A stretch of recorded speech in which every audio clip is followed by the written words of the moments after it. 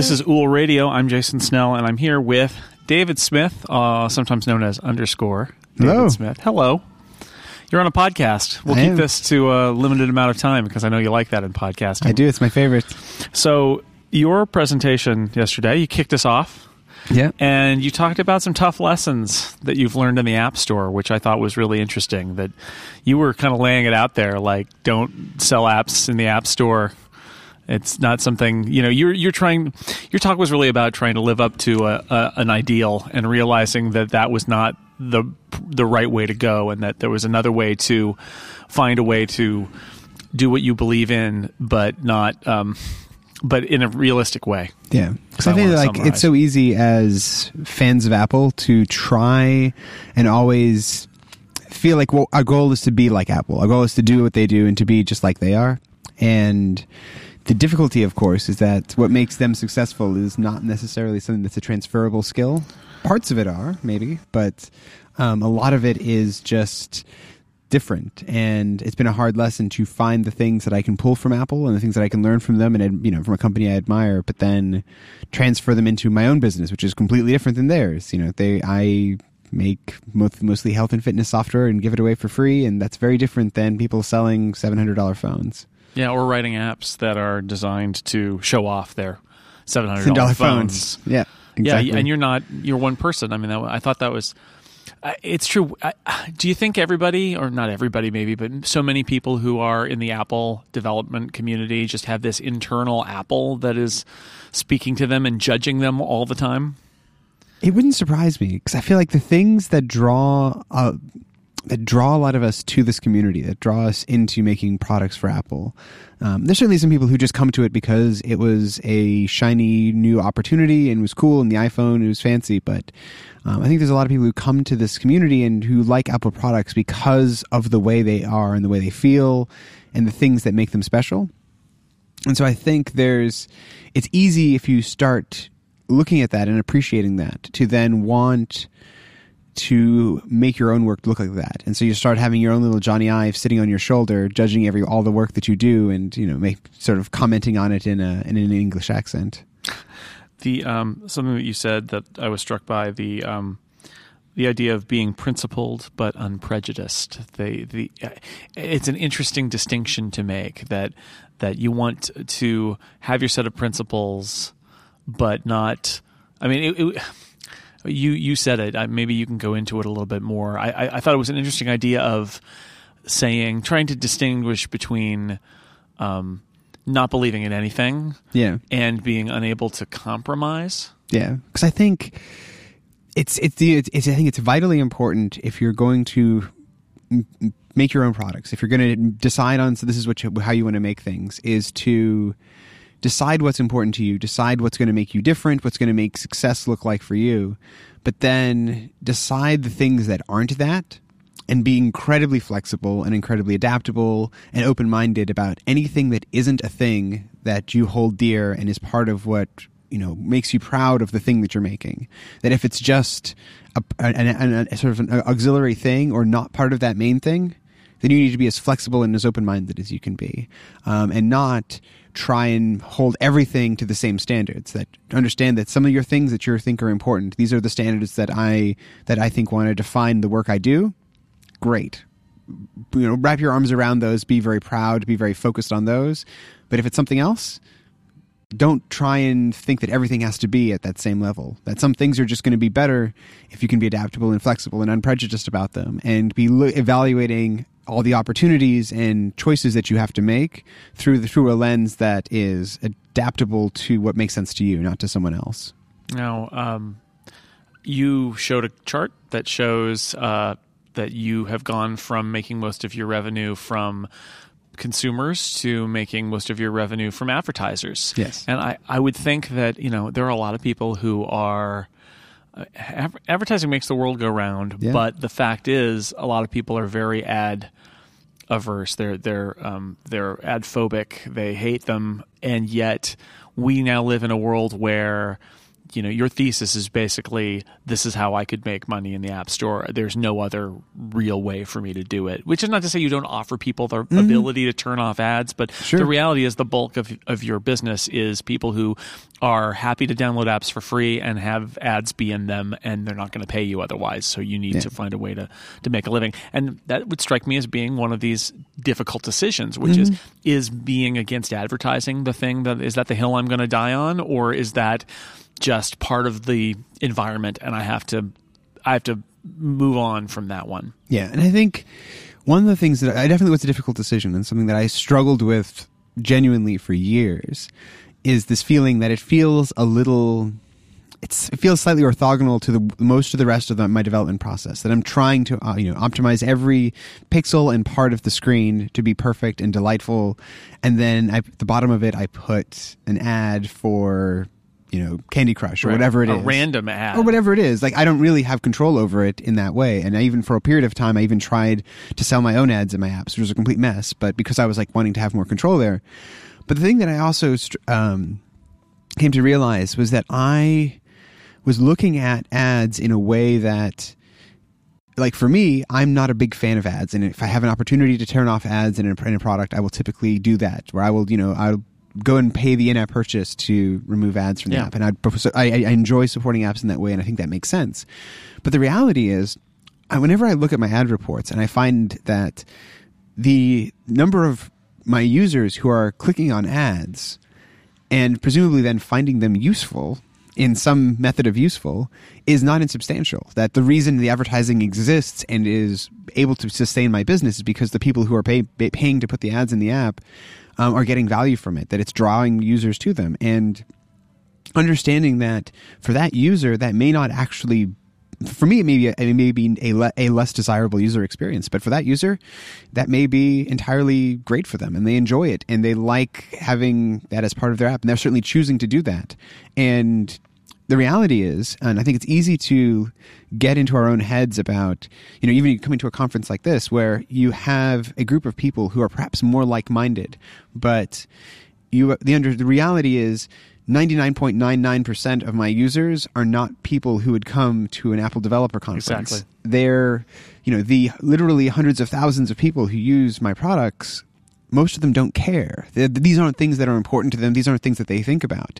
And if I try and be inflexible about something like this, the reality is I'll just never be in business. And it's like, I could perhaps, it's like, if that was something that I really felt like I really had to hold to, well, maybe I just wouldn't be in business, and that would be a tragedy. But I think it was important for me when I got to the place that I could say, you know what, this isn't something that I really care about that much. I'd rather put a product in front of hundreds of thousands of people, and especially as I've started to get into health and fitness apps, where they're genuinely making people's lives better, like enriching and making them healthier, and able to do that to more people because it's free and there's no barrier to it, that anybody who has an iPhone can use one of these things. Like, that is far more important to me, and something that I would work harder to defend that I can do. And for me, if it comes at the cost of advertising, that's fine. Something you said was, and I think this is true in all walks of life, but I liked when you were talking about how you always, you're going to learn more from your mistakes than from your successes.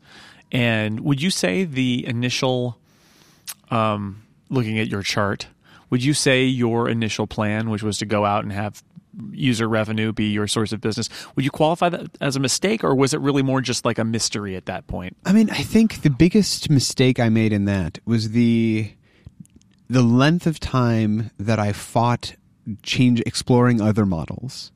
That the mistake wasn't necessarily that I tried that first. And I think at the time, that was probably the way that you could make the most money in the App Store. And everybody was trying it. And it's not like it didn't work. You had a pretty nice chart there for a while. Oh, yeah. It was great the early years of the App Store, that was how I made my living. That was what paid my mortgage each month, was paid sales in the App Store.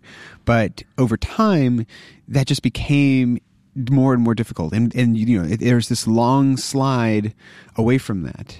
And I think the mistake I made was holding back from being flexible about business models for longer than I should have, for longer than I needed to. And ultimately that was to the detriment of my products, because there was certainly a period of time when I've come very close to saying, this isn't going to work. I'm not going to be able to do this as my living anymore.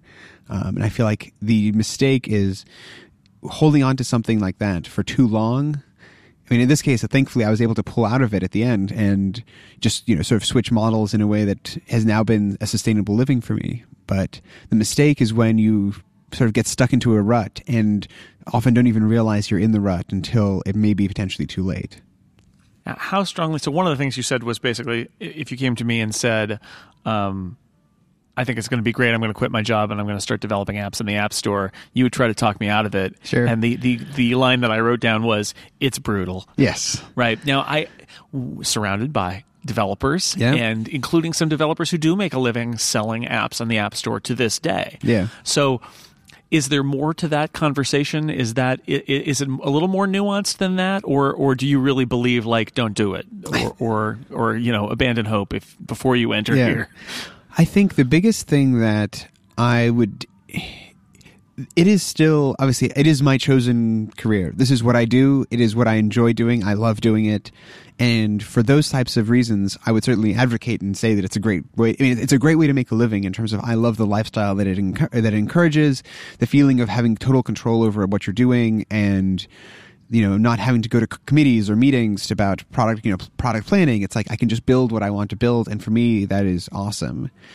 The biggest advice I would give to the person who is thinking that they want to quit their job and go into it is the understanding that it will take more time than you think before you're able to do it in a sustainable manner.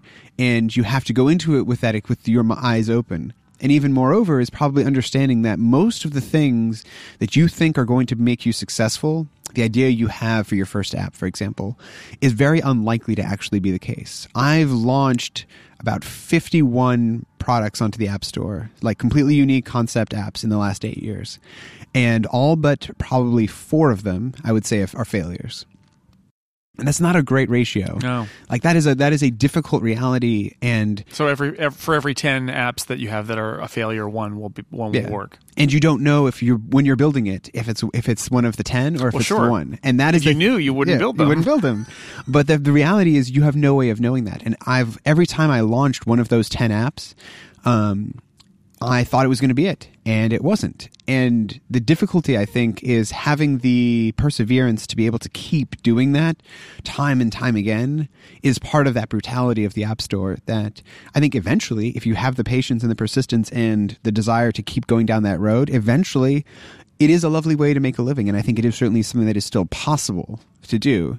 But it's having that right set of expectations that it's not something that you can just hope to start doing and have it succeed. That, for me, I think it was my first app that was successful in a way that was meaningful was probably my 4th or 5th app.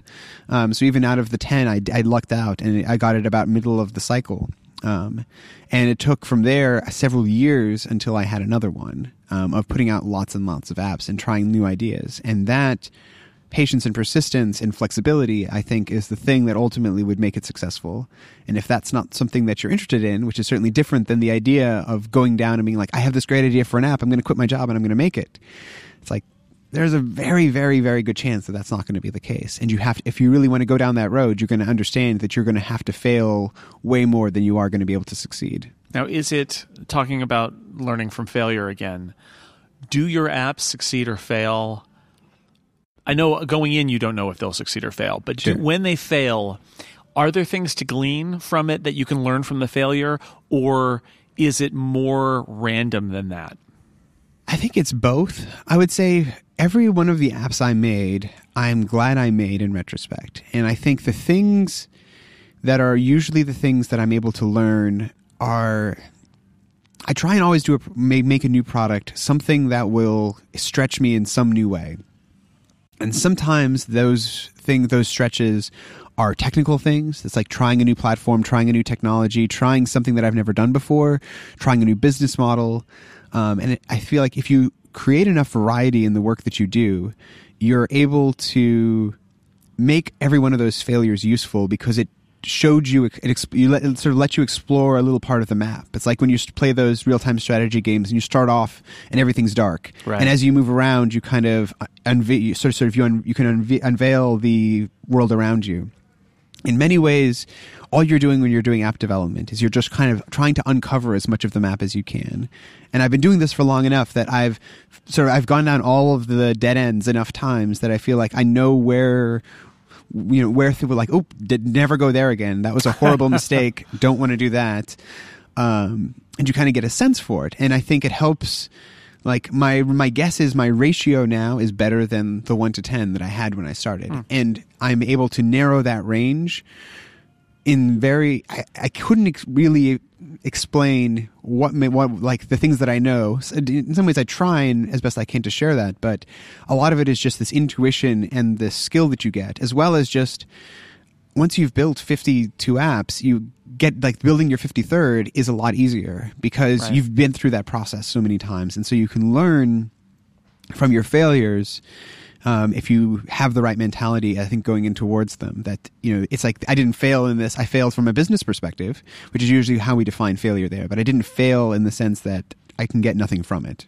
Right. So you're able to glean from an app that doesn't make it. You can. It's not just, well, I don't know why that didn't hit, but it didn't. You can say, at least take away some things you think are reasons why it didn't work, and mark on the map that there are dragons over there, and you don't want to go over back there. Okay, that's really interesting. One last thing that is just my own curiosity, but I wanted to ask before I let you go. The new Apple Watch has this much more powerful, long-lasting battery. Yeah, that play right into your hands with your sleep tracking app. Yeah, I mean, something like Sleep++, doing a sleep tracker on the Apple Watch, I feel like falls into this category of trying to find something that is only just barely possible. That in the first generation That's of hardware... That's why I asked, is because this feels like you pushing the edge of the map. Yeah, Exactly.